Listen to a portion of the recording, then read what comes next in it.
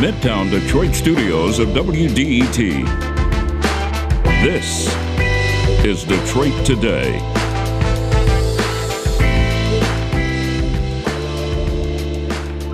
We'll talk about immigration today, including about an ACLU of Michigan report that suggests we're seeing the same racial profiling here along the northern border that is so familiar along the border with Mexico. And Sheikha Dalmia of the Week will join to talk about President Biden's difficult choices crafting a more humane national immigration policy. That's all next on Detroit Today. But first, the news from NPR.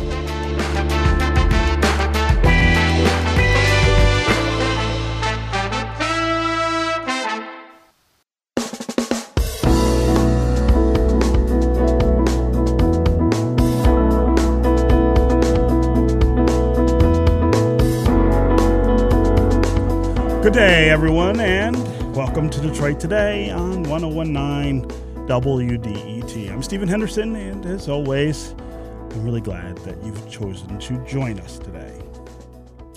Reports of Border Control agents racially profiling people at the southern border are pretty common, and we've all heard those stories and the other horrors that immigrants face near the border with Mexico.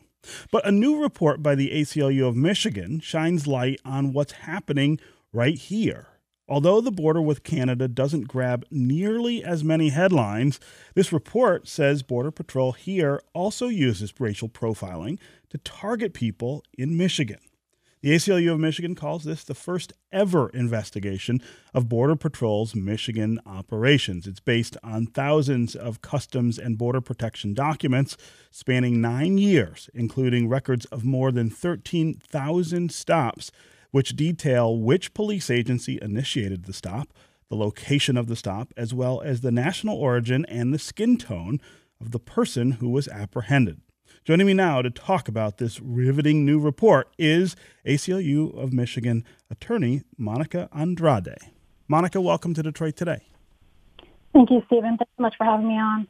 So let's just jump right into it. What does this study tell us about racial profiling at the northern border of this country that exists here in Metro Detroit, and what conclusions should we be drawing from it?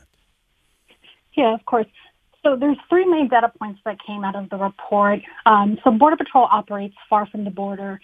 They engage in blatant racial profiling, as you said, and they're deeply entangled with local and state law enforcement agencies here in Michigan. I can go into more of those in detail. And so what happens in Michigan and what the data is showing is that based on Border Patrol's interpretation of what the 100-mile zone is, they routinely are stopping, they're searching and arresting people here in Michigan, including both U.S. citizens and permanent residents, in encounters that are unrelated to border enforcement at all. And let's talk about that 100-mile radius. I'm not sure a lot of people necessarily understand what kind of jurisdiction Border Patrol has on an international border. They think, well, it's just the border itself or the area right around the border. But as you point out, it's far more extensive. Explain to our listeners how broadly Border Patrol can patrol our streets and stop people and make arrests. Yes, so CBP claims authority under a statute to conduct certain warrantless searches within a reasonable distance of the border or from the border. And so that federal regulation that interprets this was issued back in 1953 with little deliberation, little review. And so what happens is that these outdated regulations define what a reasonable distance is, and that defines it as 100 air miles from any external boundary. But the agency is supposed to determine the reasonable distance by considering a variety of factors. But what happens in practice is that the agency is using 100 miles as the default and has failed to consider whether 100 miles is even reasonable. For example, in places like Detroit, where it's a major city that is next to an international border. Mm-hmm. And I think you're right. A lot of people would be shocked to know that Border Patrol considers the entire state of Michigan based on the way that they read the 100-mile zone, and even more shocked to find out that they live in a border zone. And what does that mean when you live in this border zone? What is it that the Border Patrol is empowered to do within that area? Yeah, so Border Patrol in that area can set up things such as checkpoints, And they can do roving patrols, for example, which is what a lot of the report is based on, these roving patrols. But what happens is that in practice, and as the report shows, Border Patrol routinely ignores or they misunderstand their limits of their legal authority in individual stops. And it results in a lot of violations of our constitutional rights. And so, back in the day, there was a lot of talk of this is a constitution-free zone, and that's not true. Border Patrol can argue that they're exempt from limitations, but they're wrong, and they still have to follow the Fourth Amendment. And how involved are local law enforcement agencies with this kind of activity? You made reference to that just a little earlier in the conversation, but talk about how deeply teamed up and involved local law enforcement is with Border Patrol in these efforts. Yeah, so what we learned from the data analysis is that our local, state, and our county law enforcement agencies are deeply entangled with Border Patrol. And so, for example, arrests that were first initiated by a local law enforcement agency being involved, so for example, a traffic stop, those make up almost half of the arrests of the data that was analyzed. And then another data point is that MSP, so Michigan State Police, is by far the largest law enforcement agency that is responsible for initiating these kinds of detentions, roughly about 37%, followed by Macomb County and then the Detroit Police Department.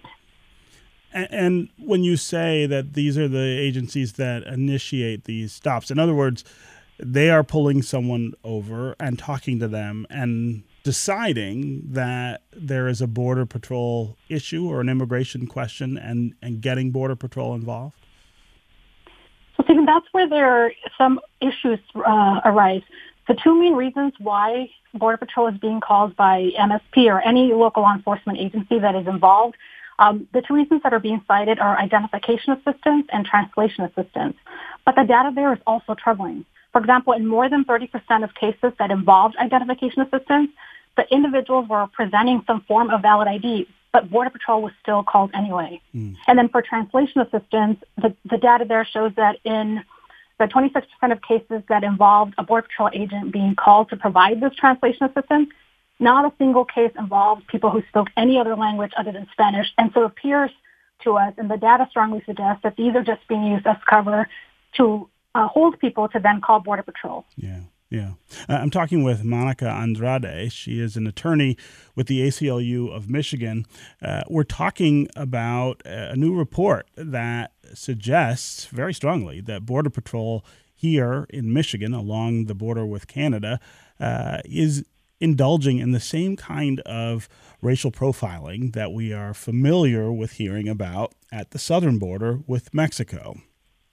We're talking about what that means for us who live here in Michigan, how extensive the Border Patrol powers are here in Michigan, and what that means for people who are not just immigrants, but also U.S. citizens. As always, we would love to hear from you as well. What do you think about interactions with Border Patrol here in Southeast Michigan? I know a lot of people have interactions with Border Patrol here. I've been pulled over by Border Patrol before in Southwest Detroit. Have you experienced something that you would call racial or ethnic profiling? What do you think needs to happen to address this issue of profiling or harassment by the Border Patrol? And give us a call and let us know how involved you think local law enforcement should be with helping Border Patrol in this regard. The ACLU report finds a lot of crossover between a number of local police agencies and that federal agency. As always, the number here on the phones is 313-577-1019. That's 313-577-1019. And you can also go to the WDET Facebook page and put comments there. Or if you go to Twitter and put comments, we'll try to include you in the conversation as well. Again, we would really love to hear from people who have had interactions with Border Patrol, been stopped by them, been questioned by them, and give us a sense of why you think they stopped you. Give us a sense of what those interactions were like. Again, 313-577-1019 is the number on the phones. Monica, before we go to listeners, I want to talk about the distinction here between immigrants and U.S. citizens. In the report, you find that U.S. citizens are just as likely, I guess, to encounter Border Patrol and be questioned. Yeah, absolutely. What the data shows in the report is that actually 1 in 3, or 1/3 of individuals stopped were U.S. citizens. And so it's not just impacting our undocumented community. And then another 12% that were stopped were here lawfully. And so in other words, half of those stopped by Border Patrol were either U.S. citizens or they were non-citizens who are lawfully present in the country. And really the only reason they were pulled over is because of the color of their skin, and based on that they become suspect. Yeah. And in general, would you say that the goal of this is some form of harassment? I mean, in other words, is there no real grounding for the Border Patrol to be stopping as many people as they are and asking them these questions, or becoming involved in as many stops that other police agencies initiate, other than to send a message to immigrants, legal or otherwise, that they're unwelcome here in Southeast Michigan? I think that's right, Stephen. If we just only look at, for example, the mission of Border Patrol here in Michigan, and that mission is to police the U.S.-Canadian border. But the data there shows that only 1.3% of people that the agency arrested initially entered without authorization from Canada. And of those that were arrested while entering from Canada, 50% were Canadian citizens and 20% were from another from a European country. And so in other words, even though the majority of people that are trying to enter Michigan without authorization are from Canada or other European or European countries, the records show that somehow Border Patrol targets its enforcement efforts on people of color who did not even enter the U.S. from Canada. Again, 313-577-1019 is the number on the phones. That's 313-577-1019. Let's go to Ed in Detroit.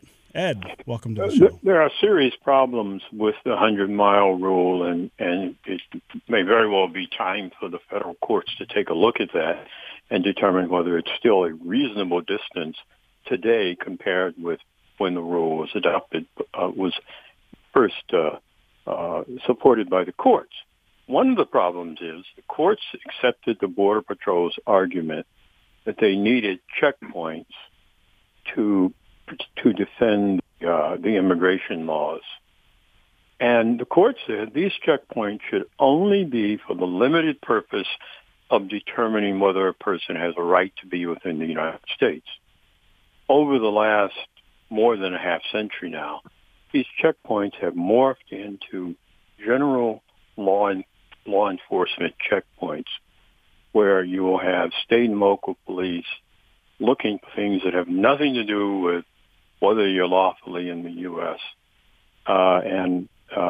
It'd be wonderful if the ACLU could find a good case to take to the federal courts to see whether the courts are still willing to live with the decisions they made decades ago. Ed, I really appreciate the call and the observation and the questions there. Monica Andrade, what do you make of what Ed's saying here? Yeah, I think that's right. Ed, thanks so much for calling in. You know, the ACLU has documented numerous cases of abuse by Border Patrol and filed lawsuits to get more information about specifically what Ed is talking about, the checkpoints. Our report covers a lot of the roving patrol, so just Border Patrol agents roaming around our neighborhoods. But given Border Patrol's lack of transparency and accountability, and as Ed mentioned, in the absence of any type of oversight, there's still a lot that we don't know about the impact of these types of enforcements. And so part of the recommendations that we asked for in the report is calling for this administration to fundamentally reform the agency. And additionally, we want to see the outdated regulations that we're talking about, the 100-mile zone regulations, they need to be limited to keep Border Patrol out of our communities. And so, for example, one thing that can happen or should happen is that the Department of Homeland Security, they really need to hold public meetings to get public input on what distance is reasonable. I think ultimately our position is that if a regulation that outlines Border Patrol's authority affects Detroiters and affects Michiganders, that authority needs to take into consideration the impact on residents that live in border communities like Detroit. Yeah. Again, 313-577-1019 is the number. On Twitter, Big Neo asks, what has to happen to give the Border Patrol authorization to stop someone? Does some kind of traffic violation have to happen? or do they have free reign to detain people? It's a great question, Monica. How does that work? Yeah, so in order for a Border Patrol agent to pull someone over for the purposes of an immigration investigation, they have to have what is called a reasonable suspicion. That's the standard. But the records show that a lot of times Border Patrol agents are citing these arbitrary and nonsensical reasons why they're pulling people over, and they're using them as a pretext to pull people over. So, for example, and I keep getting in the numbers here, but for example, in 19.2% of stops, the fact that a person was speaking Spanish or some other foreign language is what's used as a basis to meet this reasonable suspicion. And in 76% of cases, what the Border Patrol agent does is that they cite a person's alleged reaction to having seen that agent or the Border Patrol vehicle. But what we see over and over and over again in the data is that boilerplate language is being used by Border Patrol. And so what they do is, over and over again, we see individuals being described as, for example, the person was appearing rigid. They were staring straight ahead, which we hope everyone does when they drive. They looked at or acknowledged the Border Patrol agent, or they didn't look at or acknowledge the Border Patrol agent. And so again, in other words, either looking at the agent or not looking at the agent is viewed as suspicious. And then in other records, some of the templated language simply cited the fact that a vehicle is registered to a woman. And so ultimately, the message that the data sends is disturbingly clear. If you are Black, if you're a person of color, any reaction to the sight of Border Patrol or a agent or a vehicle is going to be deemed suspicious and used to justify a traffic stop. And it shouldn't be that way. Again, 313-577-1019 is the number here on the phones. Let's go to Sophia in Hamtramck. Welcome to the show. Hi, Stephen. Hi. I was explaining that what happened to me was several years ago before you needed an enhanced license to cross the border into Canada. And my brother and his wife are in town from Arizona, and she was born and raised in Mississippi. She's one of the Mississippi Delta Chinese population. Mm. And so we went to dinner, we came back, we were asked our citizenship, and then we were told to park the car and come inside. And, they asked, where we were born, and actually they asked her first. Where were you born, where did you go to high school, and then asked the same of myself and my brother. And they did let us go, but my brother was very angry because he said we were just profiled because Lisa's Chinese. Yeah. Wow. And can you give us a sense of just how that felt? Just the violation that I imagine that you felt at that moment. It was really odd. It was, we couldn't understand why we were being asked to pull over in the first place. And then as we left, when my brother said Lisa was just profiled, that's when it hit me like, oh, wow, that is just what happened. Mm-hmm, mm-hmm. And, it's very disconcerting. It's unsettling. Yeah. Especially now, looking back on that, and right now, Lisa doesn't go anywhere unescorted because of the anti-Asian sentiment right now. So. Sure. Yeah. Sophia, I'm really glad you called and shared that story. I think, whether you are being profiled or you're with someone who's being profiled, I think there is a real effect on your outlook in terms of your place in this country when that happens. Again, thanks very much for the call and the comments. Let's go to Dan in Grosse Pointe. Dan, welcome to the show. Hi, Stephen. Hi. A few years back, I was driving. I live in Grosse Pointe Park, and I was driving down by the Riverside Park there, where there's the one large park, and then the place where everybody goes fishing. Just going down there, and I always check things out, see how things are progressing. Pulled over by Border Patrol for no reason at all. I asked him what the reason was and why I was being pulled over, and it was simply because on my Honda Element at the time, it had a license plate wraparound thing where the car was purchased from Victory Honda in Monroe. So he said I was being, it was suspicious, and there was drug running from the Toledo area to Detroit, and he thought I was running drugs. And I said, well, if you simply would have ran my license plate, you would have seen I live right here in Grosse Pointe Park. So why am I being stopped? I can't even go to my own parks in the area without being harassed. So eventually let go, but no reason, not speeding, nothing, just being pulled over for that simple thing. And my trust in Border Patrol is very little because I think they just look for things to do and pick and pluck. Right. And try and find stuff instead of really patrolling the border. Yeah. Dan, really appreciate the call. I'm really sorry that happened. Monica, is this a type of dragnetting that the Border Patrol are engaging in, the kind of, broad net being cast in order to just kind of catch random people without a focus on real wrongdoing? Yes, Stephen, I think so. If we look at the just the mass growth that the agency has had in the past 2 decades, it's pretty phenomenal. For example, in the Detroit sector, the number of agents has gone from 35 agents back in the year 2000 to about 404 in 2019. And so what we realize is that that's a 1,054% increase. And so by far, that's the largest rate of growth of any Border Patrol sector in the country. And so what you have is a whole bunch of Border Patrol agents that don't really have anything else to do. And what they're doing is they're terrorizing communities. Again, 313-577-1019. Let's quickly take Rob in Detroit. Rob, welcome to the show. Hi, Stephen. How are you? I'm good. So my story has to do with, it's a little bit off topic, but it's about the Border Patrol's response at the airport.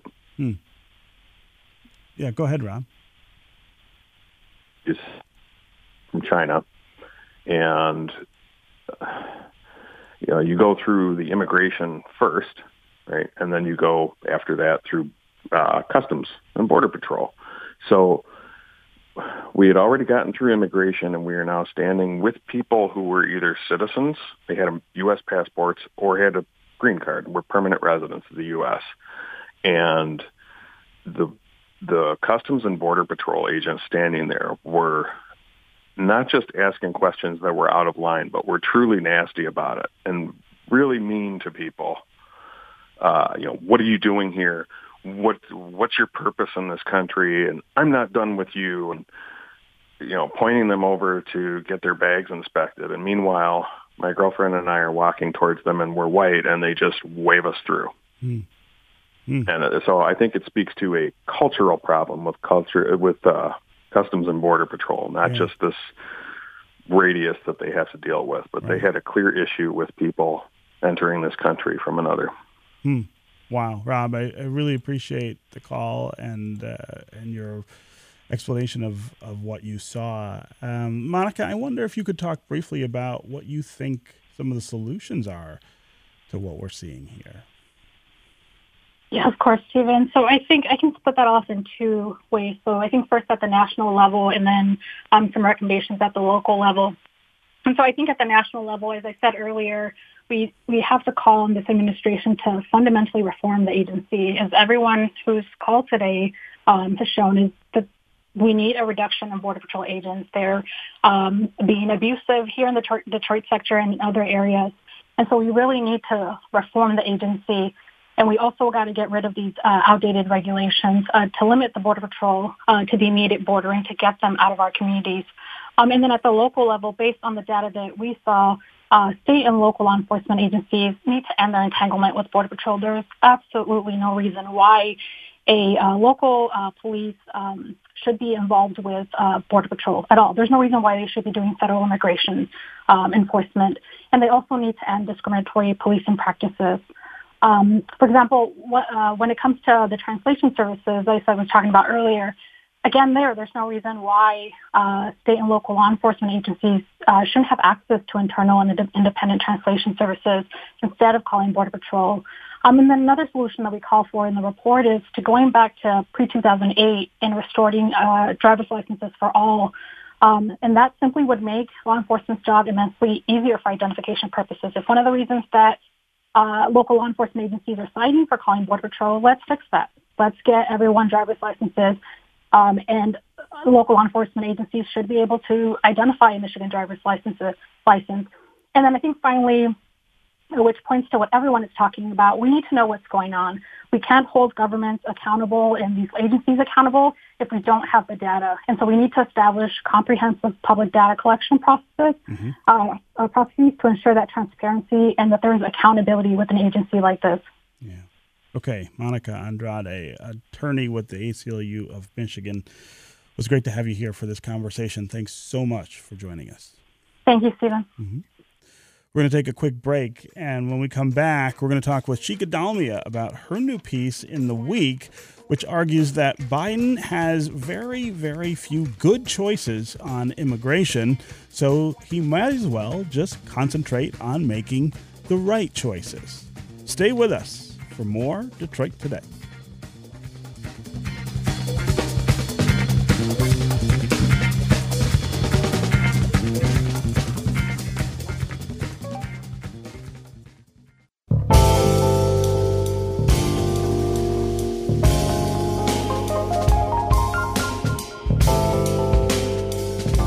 Listening to Detroit Today on 101.9 WDET. I'm Stephen Henderson, and as always, I'm glad you've joined the show. For 4 years, we had a president whose policies on immigration and border crossing were absolutely retrograde, almost to the point of being medieval. So how does a new Democratic president transition from a policy that was defined by cruelty and racism to one that's more compassionate, yet still effective at controlling a difficult situation? My next guest says that, at least politically, President Biden's choice on the issue is lose-lose. The Week columnist Chika Dalmia says he's going to get blasted for whatever decisions he makes, whatever they are. So he might as well focus on doing what's right. Chika, welcome back to Detroit Today. Thanks for having me on, Stephen. It's been a while. Yes, it has been a while. And I've been following a lot of your social media postings about this immigration issue as we've gotten into the early months of the Biden administration. And I've been really interested at your take on these things. So I'm really glad you're here to share this with our listeners. Let's start with what we spent the first part of our show talking about. Today, we're talking about profiling by the Border Patrol here in Michigan. You say you've had your own experience with profiling on the northern border. Let's start with you just telling our listeners what that was like. Stephen, I lived in West Bloomfield, Michigan for almost 18 years, and Michigan actually for about 30 years. Just recently moved to D.C., and given that the Canadian border, we share a Canadian border in Detroit, I have friends and family in Toronto whom I would visit, a few times a year. And my husband, who is, white and not a naturalized American with an accent like me, he and I would drive together. And so we conducted a little mini experiment of our own where sometimes he would drive. He would be in the driver's seat when we crossed the border, and sometimes I would be in the driver's seat. And it's a completely unscientific experiment, but it would invariably be the case that, since he's a white without an accent, he would get pulled over for that secondary inspection far less frequently than if I were in the driver's seat. So after, a few years of this, we just made it standard policy to have him drive rather than me when we cross the border. I mean, it's no big deal. But it does kind of show you, there's definitely, if you're an immigrant and if you speak with an accent and if you have brown skin, those are 3 strikes against you. And, you may be targeted because maybe you are crossing illegally one way or the other. So, so that's sort of, we at least have some anecdotal evidence for that. Mm-hmm. I mean, you say it's not a huge deal and you just adapt and have the person who's white drive the car instead of the person who's non-white. But I mean, there is a infringement on liberty there that I think is important. The idea that if you are here and here legally, that you should not have to fear the kind of questioning or even harassment that Border Patrol directs at people it thinks are here illegally, and the way that it deduces who's here illegally or not is pretty crude and quite racialized. I mean, those are things that I, look, as an African American, I mean, there are all kinds of things that I've adapted in my life to avoid trouble with authorities, but I guess I don't think they're not a big deal. I think that they are kind of central to the narrative about equality and inequality and how it plays out in our country. Yeah, no, I couldn't agree with you more. That's completely right. I mean, at some level, you sort of internalize that, this is reasonable, that what's happening is kind of reasonable, even though it's not reasonable. You start looking at, the whole thing from sort of the law enforcement standpoint. Even when you intellectually, like I do, I'm a libertarian, and you kind of, you disagree intellectually, but at some level, you start sort of making accommodations for their needs as opposed to your rights. And that's absolutely true. And it's dangerous. It's dangerous because, as your previous guest pointed out, the border is now not only at the border has moved 100 miles inland. And most of Michigan now is within this 100-mile zone where Border Patrol can set up checkpoints and stop anyone, right? And given the huge minority population in Southeast Michigan, it does mean that if Border Patrol checkpoints move, become what they are, say, in Arizona, where you cross from one city to another sometimes and you have to go through a border checkpoint. Just imagine how many people get profiled, right? I mean, and so it is a huge problem. I just meant that from my standpoint, it felt like an inconvenience that we kind of laughed off and didn't make a huge deal of it. But of course, when it happens systematically on a mass scale to a certain group of people, it is a huge infringement of rights. Yeah. Okay, so let's talk about what's going on at the southern border, where we see much of the same kind of surge activity that we had seen during the Trump administration. And we see the Biden administration, I think, struggling to get its footing with how to deal with the people who are part of that surge, but also how to craft policy in a way that doesn't punish, kids who are part of that surge, and doesn't suggest to people that we're not going to welcome immigrants, which was the hard stance of the previous administration. But just give us a quick sense of what your analysis is of that situation at the border, and how much blame or credit, I guess, you would give to either former President Trump or current President Biden. So, first of all, there is this myth out there that there is a crisis at the border brewing. There is no crisis at the border. What there is a recurring problem at the border.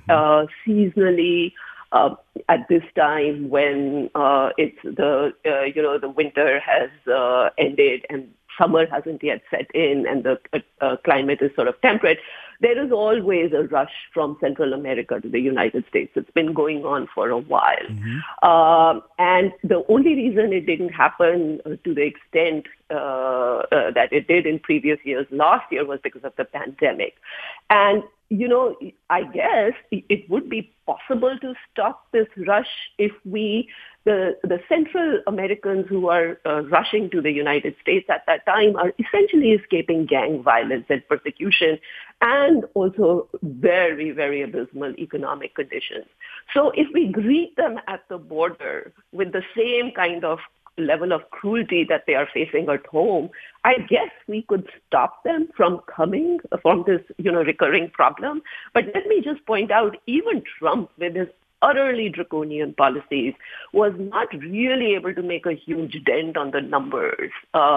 These numbers that the Biden administration is facing right now have been rising since last April. For a few months, they subsided after the pandemic, and then they started steadily rising.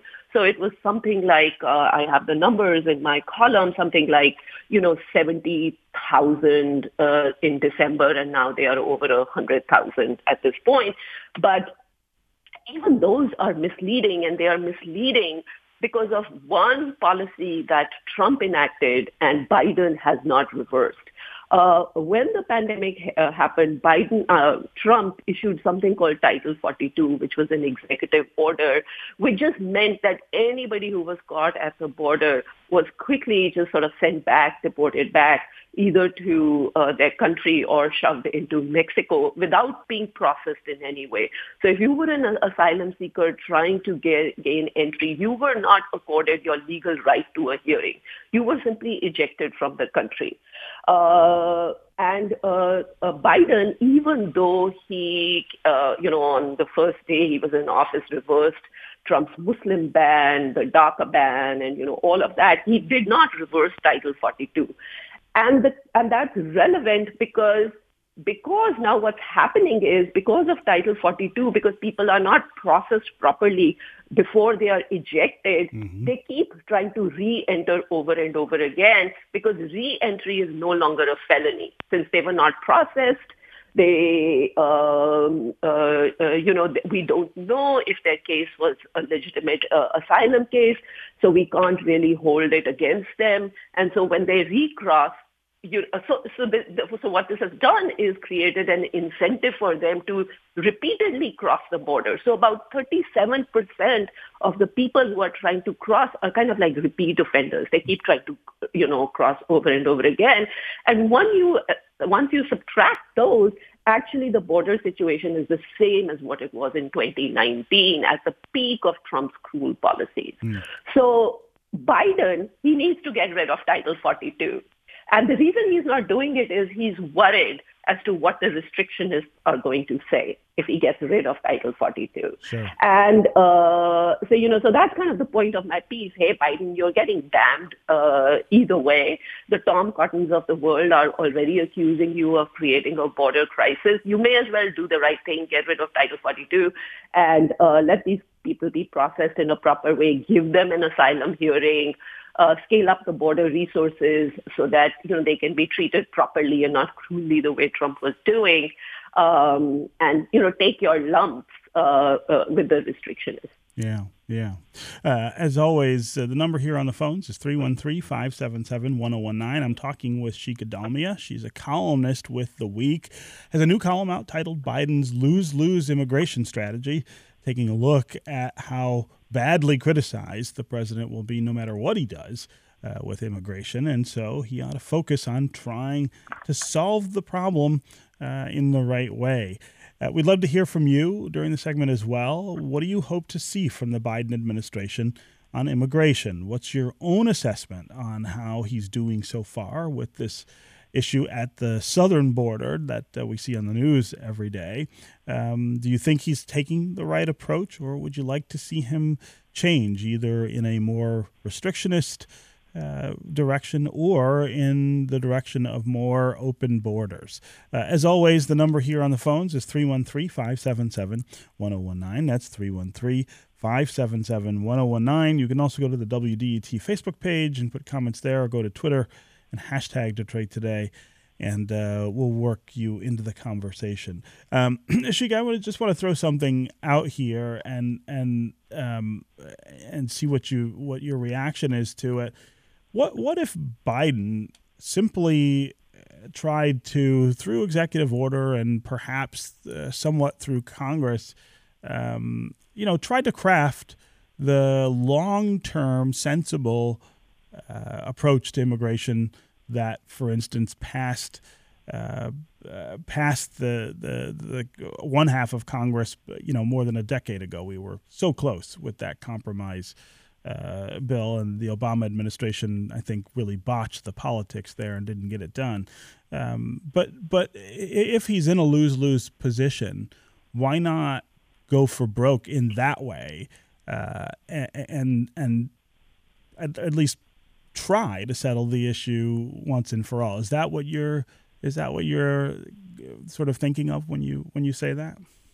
Yes, actually, absolutely. That is what I'm thinking of. And to Biden's credit, he had promised that within the first 100 days he would introduce a comprehensive reform bill, and he has done that. I mean, there is a bill both in the Senate and the House, and there are many good things in that bill. It goes a very long way to giving relief to immigrants, both at the high-skilled and the low-skilled level, who are stuck in America's broken immigration system. Mm-hmm. Right now, if you're an Indian H-1B visa holder, it takes you literally a lifetime to get your green card, if you get it at all, given how backlogged the system is. And he eliminates per country limits on green cards and allows a reallocation of green cards from countries that are not using them to those that are, which would really give a lot of relief. He's even got a program in there where if you're a low-skilled worker and you've clocked a certain number of working hours in the United States, you could apply for a green card, which you are currently not able to do on that visa. And so there are many, many elements in that bill. The other good thing about the bill is that it actually eschews a border enforcement approach. So it's not trying to build walls. It's not trying to increase border patrolling. It doesn't want to build boats with crocodiles to stop illegals from coming into the country. It eschews all of that. It actually focuses on fixing our broken system. The trouble with it is it's only focused on those in the country. It's not offering new legal options for Central American migrants and Mexican migrants to come here. And that is very, very significant because currently, in fact, if you look at the numbers of the people who are trying to come to the United States, it was for the last 6 or 7 or 10 years, it was the case that Mexican men had stopped coming because economic conditions in Mexico had improved, so they didn't really need to come to the United States for jobs. In the current crop of border crossings that we are seeing, actually the Mexican numbers are up, which means that if you want to avoid sowing a future undocumented problem, you have to create legal avenues for Mexican workers to come to this country. This was not a liberal idea. This was a conservative idea in the Obama reform bill that you mentioned. There were Republicans who wanted generous guest worker visa programs with Mexico at that time. But that's sadly absent from the Biden bill. And he really needs to think about opening those if he wants to really get a handle on this problem. Yeah. Okay, we're going to take another quick break. And when we come back, we're going to continue this conversation about immigration with Shikha Dalmia of the week. We also will get your calls and comments. If you want to join the conversation, 313-577-1019 is the number here on the phones. We'll be right back with more Detroit Today.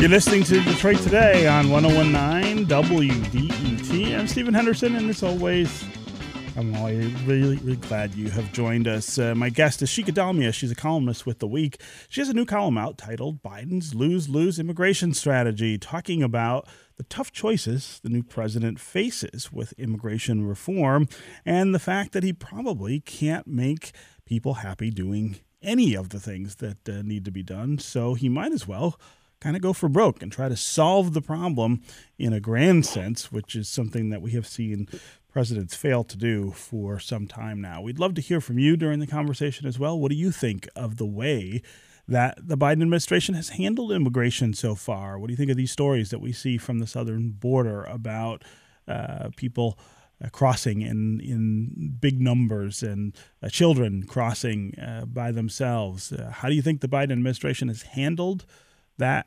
issue, and how would you like to see them handle not just that issue, but again, the broader issue going forward? As always, the number here on the phones is 313-577-1019. That's 577-1019. You can also go to the WDET Facebook page, put comments there, go to Twitter and hashtag Detroit Today, and we'll try to include you in the program that way. Let's go to Ali in Dearborn. Welcome to the show. Hi, how are you? Good. How are you? Good. Thank you for the great conversation. I agree with a lot of the points that you and the guest have made. I'm calling just to make one comment with regards to your conversation on how authority interacts with folks of different race and color. And I wanted to indicate that, I've had the background of being in 3 different continents, ultimately landing on the soil here in the USA. And that really helps with your diversity and ability to, appreciate and absorb the different cultures and perspectives people have. I just think in America, most Americans are limited and don't have that broad vision. And I think it's incumbent on the individual to be as flexible and try to put themselves in other people's shoes. And that's such a difficult thing to do. I'm not trying to give an out here to authorities, but I think many of us of different race and color and creed have experienced it, and we got our ways of dealing with it. And I don't get upset at folks like that. I just think it's limited knowledge and ignorance, and we have an obligation to help bring them on board to understand that what makes us different is our heart and mind. Ali, I really appreciate the call and the thoughts there. That's a really interesting take on all of this. Shika, I wonder if you can talk just a little about the cultural dynamics surrounding immigration and the changing demographics of this country, which I think is a really separate issue from the politics in Washington or even from the policy that comes out of that politics. We still have a lot of, I think, cultural a change that we need to kind of indulge at this point and really lean into because the country is changing so fast. Right. And I think that's exactly right. The shifting demographics also means that they generate a great deal of cultural anxiety on the part of the native population that sees things around them changing. To some extent, that's understandable. When you have your neighborhoods that have had a certain character for a very long time, kind of change in front of your eyes. I can imagine that that is a difficult thing to accept. On the other hand, as your caller mentioned, this kind of, the diversity that America has also is a great, great strength of this country. It also contains within itself the seeds of cultural renewal. Mm-hmm. You get new ways, your new ideas get injected, and they help regenerate the culture of the host country for the immigrants. It also allows immigrants to shed some of their less than savory ways sometimes. Mm-hmm. I mean, just from personal experience, caste system in India is very much more pronounced in India than it is within immigrants, Indian immigrants who are over here. I mean, caste is just not that much an issue. I'm not saying it's no issue at all, but it's something that, you get exposed to America's very non-hierarchical, egalitarian cultural ethos, and it forces you to rethink your own ways.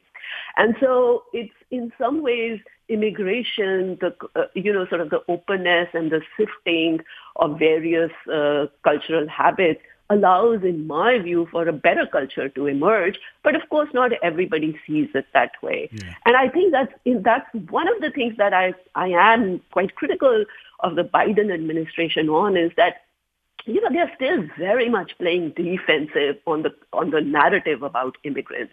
They are very much still playing with the restrictionist line that immigrants are somehow not assets, that they are somehow liabilities for the country, and so we are going to be more generous towards immigrants, but we are still going to limit how many sort of come in. Now, I am much more inclined to having very, very generous policies, opening up the borders with very few restrictions. But even if you are going to restrict immigration, restrict the numbers, you still have to make the case for why immigration is a net asset for the country. Now, Canada, by the way, has made that switch. I mean, there, officially there is sort of a pro-immigration, pro-immigrant narrative that's still lacking in among politicians, even liberal politicians in America. And I think that is a big problem. In one of my pieces, I think in the same piece that you are featuring, I do actually mention that's, if there is a failure on the part of the Biden administration, it is a failure to change the terms of the narrative on immigration. Yeah. Okay, Shika Dalmia with The Week. Her new column is titled Biden's Lose-Lose Immigration Strategy. Always great to have you here with us on Detroit Today. Thanks so much for joining. Always a pleasure, Stephen. Yes. Okay, that is going to do it for us today. I am actually headed to get my second dose of the Pfizer vaccine this afternoon, and that means that I'm going to take a day tomorrow to be away from Detroit Today. Jake Neer, our senior producer, is going to sit in instead. He is going to have a conversation about the state of childcare nationally and here in Michigan, and whether or not the possibility of federal assistance could provide relief in this sector. And then I will be back on Wednesday. This is 101.9 WDET-FM, Detroit's NPR station, your connection to news, music, and conversation. We'll talk again tomorrow.